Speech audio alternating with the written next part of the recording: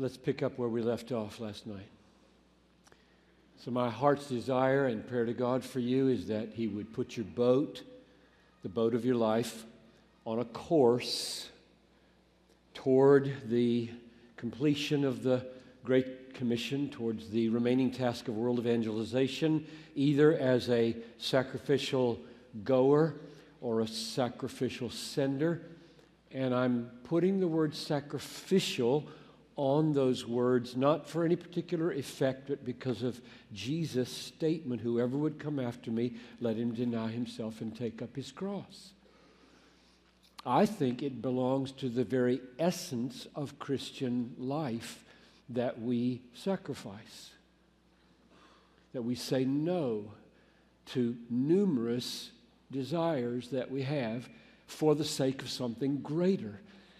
A life of sacrifice is not a life of unhappiness. We deny ourselves things that would diminish our delights in God through serving people. And there are thousands of things that would diminish our delights in God, and they are all pleasurable. And we deny ourselves those for greater pleasure. So, number one, I'm eager that God would direct the boat of your life toward the remaining task of world evangelization, either as a sacrificial radical goer or a sacrificial radical sender, but not a coaster in this life, not a disobedient, indifferent person just going about your business with no care for the task of world evangelization. That's number one goal. Number two is that I want to help you, and this is the focus this morning, to lift up a mast on your boat. This is a sailboat. This is not a motorboat. The great tragedy is that people think the Christian life can be turned into a motorboat. It can't. You can grow a church by putting an Evinrude on the back of your boat and making it happen, but it's not supernatural. It's not Christian. It's a sailboat, and the mast is to put these yards out here, drop the sails, be filled with the Spirit, and driven in His power across the sea of life for a good and holy purpose. And so I'm trying to get you to have an ambition and a plan. You lift up this plan in your life. You stretch out your sails. You catch the wind of the Holy Spirit by faith in God, and He moves you across the ocean of life towards some valuable purpose. We'll come back to that. And then I want there to be ballast in your boat. That's number three.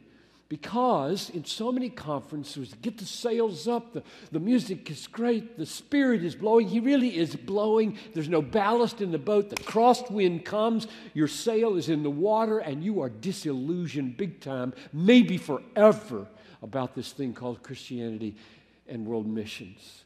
And I just don't want that to happen. You're young, most of you, and the storms have broken over a few of you. They will break over the rest of you, and I just want your boat to float. So that's the reason for last night's ballast. The ballast was 2 blocks. God is passionate for His fame among the nations. God has an infinite regard for His glory. He is totally committed to the display of His greatness in this world. And at the center of that eternity to eternity, God-glorifying purpose of God, there's the cross, where God found a way to save sinners while magnifying His glory. Sinners who have spent all their lives belittling the glory of God by preferring other things over His glory, and thus treating His glory as worthless. And God has found a way not to damn people like that who deserve to be damned, but to bring them into His family, all the while making it crystal clear, I'm totally committed to the glory they've been trampling. And the answer of how He did it was that He put Jesus Christ forward as a propitiation to be received by faith and thus demonstrated in the perfect, infinite payment of Jesus. He hates the belittling of His glory. That much. And you, who've spent your life doing it, get saved.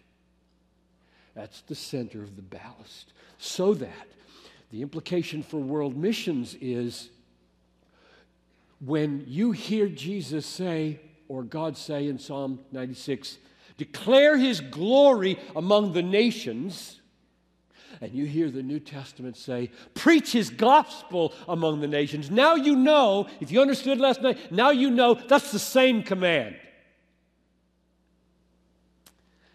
Okay, let's go back to the mast on the boat now. My goal in this message is to be used by God, if He would be pleased, to help you get a more specific holy ambition for your life. The ballast in the bottom of the boat is a kind of ambition. I want my life to count as a part of God's passion for His glory. So I want to have a passion for His glory. That's the big general ballast of your life. Now I want to help refine it. So some of you come here, you know the holy ambition of your life. You came to this conference to have your fire stoked. Others of you, you want one, you want it to be God glorifying, you don't have a clue yet what it is. And others of you, and I'm so glad you're here, are just drifting. You're just going from one video game to the next or one class to the next, and you don't even think in terms of, I want an ambition from my life. I want my life to have some coherent point. You haven't even gotten there yet, and I hope I can be of a help to you to just get you on board in the quest for such a holy ambition. So whether you're here already knowing it, getting your fire stoked, or whether you want it desperately and you'd like some help right now for clarity, or whether you're just drifting and you need to be brought on board, I'm here for you. And I'm inviting you now to go to Romans 15 if you have a Bible, because we're going to base the rest of our thoughts on this amazing passage where Paul talks about his ambition. And I hope God speaks to you very personally from this text. So Lord, do that even as I read the text. Romans 15, we'll read verses 18 to 24. I will not venture to speak of anything except what Christ has accomplished through me to bring the Gentiles, the nations, to obedience by word and deed. By the power of signs and wonders, by the power of the Spirit of God, so that from Jerusalem all the way around to Illyricum, that's northern Italy where Albania is today, so picture that extent. I have fulfilled, in all that area, I have fulfilled the ministry of the gospel of Christ, and thus I make it my ambition. I've got that underlined now, and I hope you underline it. I make it my ambition to preach the gospel not where Christ has already been named, lest I build on someone else's foundation. But as it is written, and he quotes Isaiah 52, those who have never been told of him will see him, and those who have never heard will understand. This is the reason why I have so often been hindered from coming to you. But now, since I no longer have any room for work in these regions, and since I have longed for many years to come to you in Rome, I hope to see you in passing as I go to Spain, and to be helped on my journey there by you. Romans is a mission support raising letter. It really is. I want to be helped I want you to support me as I go, once I have enjoyed your company for a while. So go back to verse 20. Thus I make it my ambition to preach the gospel not where Christ has already been named. Paul was controlled by a holy ambition. Controlled. Why do I say controlled? Look at verse 22. This holy ambition is the reason why I have so often been hindered in coming to you. Look at the end of verse 23. I have longed for many years to come to you. Now, if you long for years to do something and you don't do it, you're being controlled by something else. So you have that desire. I want to be there with you. For years I've wanted to be there with you, and I haven't come. Why? Because I've got an ambition. And I'm not done with the ambition where I am. And when I'm done with the ambition where I am, you're going to be a part of that ambition. You see how it's controlling him? He had an ambition to preach the gospel where Christ had not been named. He's doing it from Jerusalem to Albania, and he's not done there yet. That's why he can't leave. He's controlled by a holy ambition. When you're controlled by a holy ambition, there are 1,000 things you cannot do. You dare not do. Good things, good things. My life has been one long life of selective neglect. Because I have ambitions in my life about how I want it to count, things I want to say, things I want to do for a specific focus and a specific message, which means there are 1,000 good things I don't do. That's the way an ambition works. A holy ambition controls what you do and what you don't do. So he's controlled by a holy ambition, and I want to just say to you, it is a good thing to be controlled by a holy ambition. You should want one. You should right now, as I'm preaching, be praying, oh God, give me one. Make it clear. I really want to live that way. I want to have a holy ambition. I don't want to be a drifter, a coaster, just getting up and doing stuff. I want to have a point. I want it to go somewhere. I want my life to go somewhere like Paul's. I want to be able to use the term, I have an ambition. I'm controlled by an ambition. I'm not doing that because of the ambition. I'm doing that because of the ambition that I have. It's a good thing, and you should want one. I'm calling it a holy ambition because it's got holy ends of preaching the gospel to people who don't know it, and it's got holy origins. I'm going to show you in a minute that it's coming from God's Word, but I'm just asking right now, do you have a holy ambition? And do you want one? And may God grant you one. And please don't assume that I'm asking you to have Paul's holy ambition. Paul's holy ambition was to preach the gospel where Christ has not been named. I am not trying to get all of you to do that.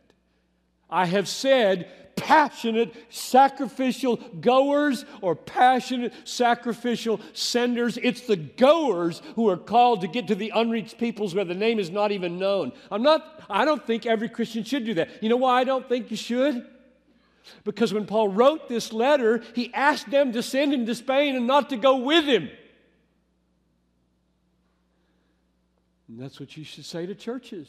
You shouldn't make them feel guilty that they're not going. Come on, go with me in your prayers. Go with me in your visits. Go with me in your passions. Go with me in your sacrificial lifestyles that enable you to help me stay there. But just plow into your salt and light place where you are. So when I say every one of you should have a holy ambition, I don't mean Paul's. I mean yours. Yours. And it'll be unique to you. Tailor-made by the living God, calls you into His family, a holy ambition tailor-made for you. Now here's the problem, one of them. Your generation, I'm thinking of the younger people now among us, say at the end of your teens, beginning of your 20s, your generation has a huge obstacle to getting a holy ambition, and the reason is because you're growing up so slow. Books are being written about you. Christian Smith is a professor at Notre Dame, reviewed 6 of these books about your tribe. Teenager and adolescent, this is a quote now, teenager and adolescence as representing a distinct stage in life were very much 20th century inventions. So the word teenager didn't exist before 100 years ago, and adolescence didn't exist. Those are real realities that didn't technically exist. Nobody would have recognized them 200 years ago. Jonathan Edwards wouldn't know what you're talking about. You say, well, the young people in your church are in adolescence. Wouldn't have a clue what you meant. They were created in the 20th century, inventions brought into being by changes in mass education, child labor laws, urbanization, suburbanization, mass consumerism, the media. Similarly, a new, distinct, and important stage in life, situated between the teenage years and full-fledged adulthood, has emerged in our culture in recent decades. This is you. Reshaping the meaning of self, youth, relationships, life commitments, as well as a variety of behaviors and dispositions among the young. What has emerged from this new situation has been variously labeled extended adolescence, youthhood, adultolescence, young adulthood, 20-somethings, and emergent adulthood. And then he says one of the ways of describing this group is the tendency to delay full-fledged adulthood. So the characteristics of these 18 to 30-year-olds go like this. 1, identity exploration. 2, instability. 3, focus on self. 4, feeling in limbo, in transition, in between. 5, a sense of possibilities and opportunities and unparalleled hope. These, of course, are also often accompanied by big doses of transience, confusion, anxiety, self-obsession, melodrama, conflict, disappointment. End of quote. So there's an obstacle for you. You're part of a culture that is not growing up nearly as fast as 300 years ago. People married when they were 16. You shouldn't. You're not ready at 17 to marry. They were, because they became adults at about 12, 13. There were rights, there was work, there was training, there was expectation. Everything about the culture made it work. Today, no way would that work, because it's all against you. Churches don't work that way. They keep you playing until you go to college. They do. Youth ministries are built around play. The whole thing, the culture, the media, the TV, the internet, the churches, they're all designed to keep you from growing up. So I'm aware of that, and I'm not making light of it. It's just a reality. I wish it weren't, but it is. Little girls, let's talk to the women for a minute. So most little girls play with dolls when they're little. That's a good thing. I've got one little girl, 4 sons, so I learned a little bit about girls in the last 17 years. Raised 4 sons, and then along came Talitha. The day's going to come, you all know this, when she doesn't play with dolls anymore. She's now about 11, and she can work in the real nursery at church. And she can hold real babies. And then she's about 14 and gets her first babysitting job all by herself at somebody's house with a cell phone number for mom. And she feels responsible. This baby is totally helpless, and if I don't take care of her. And then the day comes when she's done with her schooling, and perhaps now she's got a whole ministry to AIDS babies or orphans. And she's grown up, and the weight of an Amy Carmichael is on her. Women read A Chance to Die by Elizabeth Elliot. about Amy. You see what I mean? It's a good thing to play with dolls, but not at 20. The mark of adulthood is that play is replaced with a sense of responsibility and ambition in this world for your life to count, for real babies that are out there, or 1,000 other things. I'm just using dolls and babies as an example. Boys. Let's talk about boys. I'm one of those, so I remember this better. Boys liked balls and trucks and guns.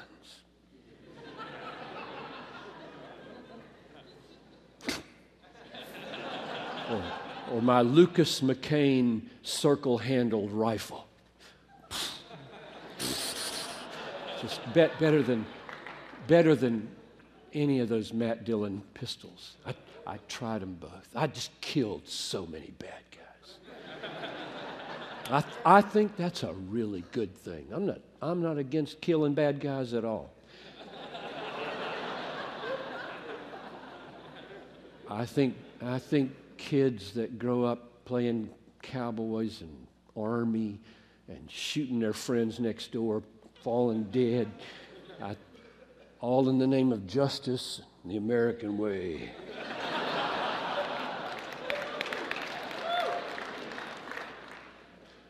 But the day's going to come, guys, when you don't even do that anymore with a video game. This is what guys are doing when they're 25 and 28.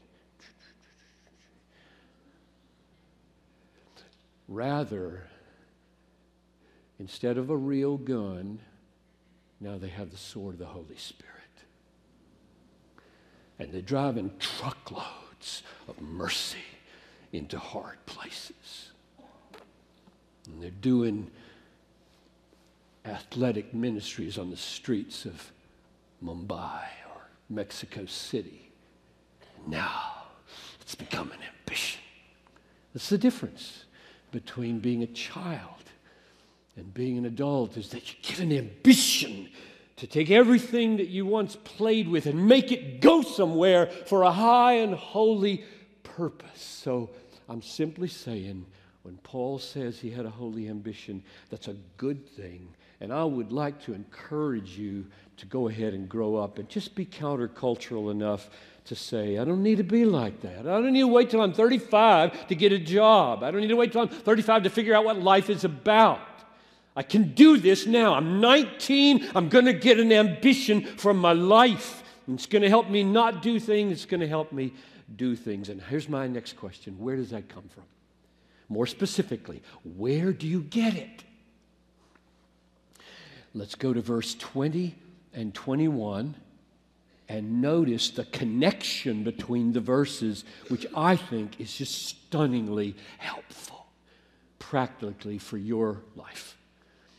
Thus I make it my ambition, verse 20, thus I make it my ambition to preach the gospel not where Christ has already been named, lest I build on someone else's foundations. That's his ambition. Where did he get it? Where did that come from? But as it is written, and then he quotes the Bible, Isaiah 52:15, those who have never been told of him will see him, and those who have never heard will understand. Now here's what's amazing. Jesus, the risen Christ, knocked Paul off his horse on the Damascus road and told him what he's going to do. Just told him, I am sending you to the Gentiles to open their eyes so that they may turn from darkness to light and from the power of Satan to God, that they may receive forgiveness of sins and a place among those who are sanctified by faith in me. You're probably not going to have an experience like that. Paul did. He told him, you're mine. I chose you before you were born. You're my apostle to the Gentiles. You're going to speak to people who never heard of me. Get moving. You've got your ambition, your orders. You're on. And when he told you in verse 21 where his ambition came from, he never referred to that. Why? I mean, why didn't he say, thus I make it my ambition to preach the gospel where Christ has already not been named because Jesus told me to? Instead of quoting the Bible, he goes to the Bible to warrant his mission. I think he did it for you so I could preach this sermon. I really do. I mean, he didn't think of the sermon, but I think he was doing it for the Romans and for the succeeding generations with the, oh, shoot, we're not going to get a Damascus Road thing like that. But you can read Isaiah. I mean, isn't that amazing? Here's the way it works. Now let's testify from my own life. Here's the way it works. If you were to ask me right now, which you are, you should be, so what are you saying is the specific way I discern my holy ambition? My answer is immerse yourself in the Bible, pleading with God to make some verse or some strategy or some trajectory or some truth so burn, so continuously and so firmly and deeply and unshakably, you know that's me. I was lying in the hospital, the infirmary of Wheaton College, 1966, as a 20-year-old, madly in love with Noel Henry and thinking I was going to be a doctor and needed to take organic chemistry to catch up with my pre-med stuff. And John Harold Ockenga was preaching 200 yards to the west, and I was listening to it on the WETN campus radio station, and as he preached, that happened to me. Everything changed. I don't even remember the text. All I know is everything in me burned with Bible. And when that 4-day series of messages was over, I said to my girlfriend, I know you were falling in love with a doctor. But please, I'm not going to be a doctor. I'm going to go to seminary because all I know is after that, I love the Bible. I got to do Bible. I got to be a Bible guy. That's all I know. I don't know the details right now. I'm just going to be a Bible guy. So I got to go to school and learn the Bible. And she said, as she has 100 times, I'm falling in love with you, not your calling. So she went with me, and she'd been with me for 44 years. Actually, 46 years, I suppose, if you count that as the start. I want you to have a holy ambition. I want you to pursue it by reading your Bible and asking God to make something burn in your heart. I think that's the way it comes. As you're reading the Bible, you're pleading, oh, God, speak to me. And he did a lot more calling and refining of that ambition as the months and years went by. It got clearer and clearer. I didn't enter the pastorate till I was 34. That's 14 years later. I was weaving along as the ambition was getting clearer and narrower, I was following. It was broad, Bible, and then it became Bethlehem Baptist Church.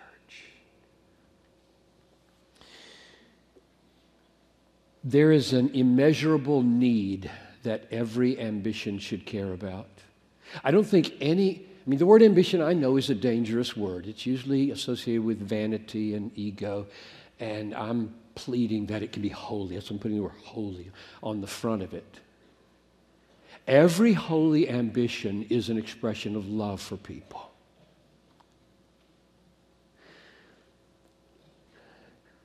What was the need that Paul was trying to meet as he preached the gospel where Christ had not been named? Here's the theological problem.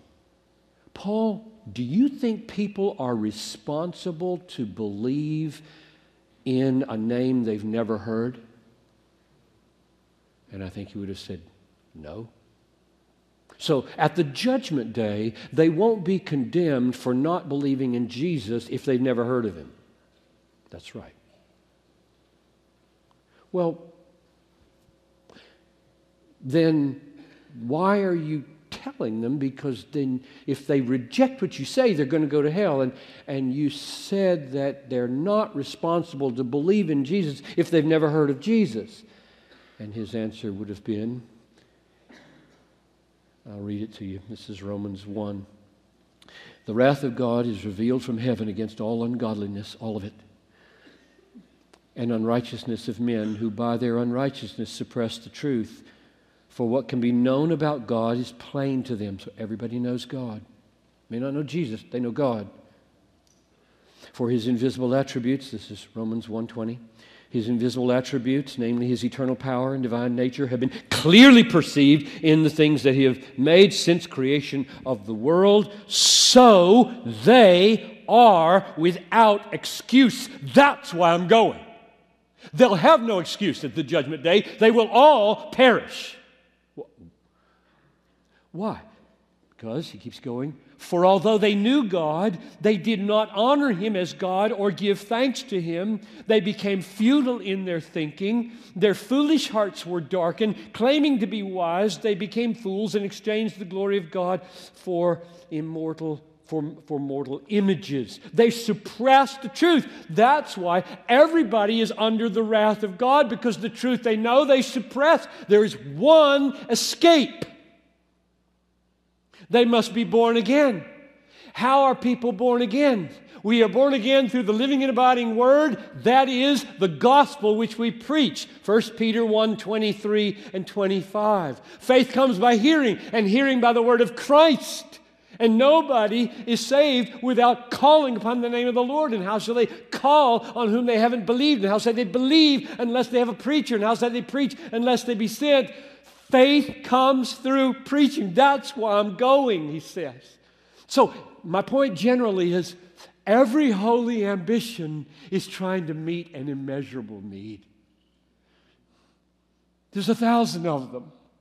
I'm not trying to make anybody a copy of anybody else. There's 1,000 ways to meet immeasurable needs. Paul was going to do it by preaching where nobody had preached before. Let me draw this to a close by pointing out one more thing in the text. Verse 19, second half of the verse. From Jerusalem all the way around to Illyricum, to Albania, northern Italy, I have fulfilled the ministry of the gospel of Christ. What in the world did that mean? In fact, he said in verse 23, I no longer have any room for work in these regions. That's crazy. Because he said to Timothy in 1 Timothy, do the work of an evangelist. Now, where is Timothy located? Ephesus. Ephesus is smack dab in the middle from Jerusalem to Illyricum. Okay, there's Ephesus, Asia Minor, Turkey. And he says to him, do the work of an evangelist. Why? You said the ministry of the gospel is fulfilled and completed from Jerusalem to Illyricum. And Paul would look at him and say, that's my job that's finished, not yours. What did he mean by that? He meant pastors and missionaries aren't the same. Pastors are responsible to mobilize their churches to do the evangelism of their districts and their regions and their cities. Missionaries are not. Missionaries plant churches where they don't exist and raise up pastors to do that. A missionary is a real reality. I don't like it when pastors say, we're all missionaries. That's not true. It ruins people's understanding of this radical, unique thing that some of you came to this conference to get called to do. Namely, be a cross-cultural, frontier, pioneer, church-planting missionary among the unreached peoples of the world. So when Paul said, I have fulfilled the ministry of the gospel from Jerusalem to Illyricum, he meant missionary work here is over. tens of thousands of people need to be converted in Turkey. Then and now. And Paul's finished. Some of you are called to do that. Not all of you. It's a pretty unusual group, really. It's a pretty unusual group. But in this group that came to a missions conference, something's rumbling in your hearts. And I'm just trying to clarify who you are. Some of you. You are the Paul type missionary. Timothy is another type of minister. I am not a missionary. I have labored over this for years. Every time our missionary conference rolls around, should I be in Minneapolis? There's 1,200 evangelical churches in Minneapolis. I'm one of them. In Mumbai, why? Saudi Arabia, Afghanistan, Iran, Iraq, Chad. Why aren't I there? Now I'm 67, not going to be a pastor anymore. Maybe I should be there. I do wrestle with those things. What should I do with the next chapter of my life? Sure don't want to waste it. I want to play golf in Arizona. Oh, if you catch me doing that, don't read another book I ever wrote. You know? Don't. It's just all undermined totally. If Piper's going to get on a glide path towards Jesus, that's crazy. So, immeasurable needs are being met, and the strategy is some of you are called to be Paul-type missionaries. Let me close like this. I want to read you an email, and I'll be done. This comes from a 30-something now, because he's been there so long, in China or Tibet. And he wrote this 3 years ago, and he wrote it because I had raised the issue about young people feeling like Western missionaries are not needed in a place like China, for example. It's hard to get in, and because there's 60 million Chinese Christians now that can surely do the job. And here's his response to that, and I give it to you as a clarification of the fact that you, and I know that not all of you are American, but most of you are white, Western, middle-class Americans, and there's a place for you, and that's the point of this. I'll read it, and then we'll pray.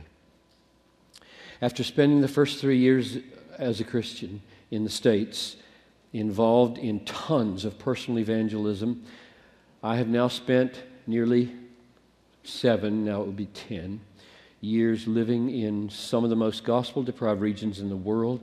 I am very frustrated by the amount of gospel preaching that takes place in the West compared to the complete ignorance of the gospel that exists all around me over here.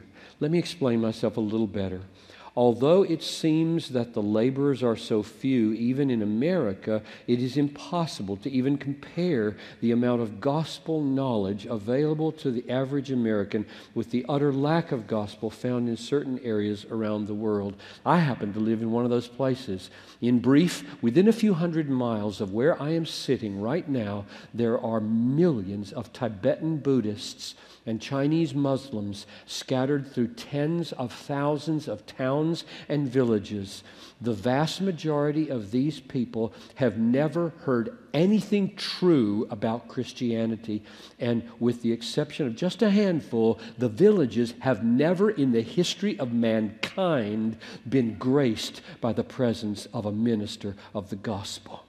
The lack of the gospel in this place is overwhelming, and I truly believe that God will call more people out into these far-flung corners of the world if only they have a chance to hear about the need and are shown how they can do something about it. I simply want to encourage the Western church to wake up and realize that dozens of regions around the world are still completely devoid of the gospel, and most of these places are difficult places for even native missionaries, so-called, to work. It is going to take people like you, he's writing to Western young people, and me, Western cross-cultural missionaries, to be sent, to go, to learn these languages and share the gospel with these people. For instance, The large number of Christians in China are primarily located in the eastern half of the country, and their culture is radically different from that of the Tibetans and the Chinese Muslims. Much of the time, Western missionaries do a better job of reaching out to these minorities than do the Chinese, especially with the racism that exists in China and the recent wars that the minorities have often fought against the ruling Chinese. I hope I have explained my burden clearly enough. Please let me know if anybody has any thoughts, comments, questions. For God's glory, we want to see more laborers raised up to reach these millions with the gospel. His website is china.myadventures.org, and he means it that he'd like to hear from you. china.myadventures.org. I won't give you his name. So I close. My prayer as I finish my part in this and hand you over now to the seminars and then to Russ, that you will have your boat, the boat of your life, on a course towards helping with the cause of global evangelization as a radical sacrificial goer or a sacrificial sender. To that end, I pray that the mast of your holy ambition will be lifted high, and you'll drop your sails of faith, and you'll catch the wind of the Holy Spirit, and He will drive you freely. No motor on the back trying to make it happen when it can't happen, but being driven by the Holy Spirit. And I pray that there will be weighty ballast of gospel truth in your boat, so that when the crosswinds come, your boat will not sink, and you'll make it to the end. Let's pray. So God, please do the miracle work of saving, do the miracle work of purifying, do the miracle work of calling and clarifying the holy ambition for these young people. I ask for the glory and the fame of your great name among all the peoples of the world. And everybody said, amen.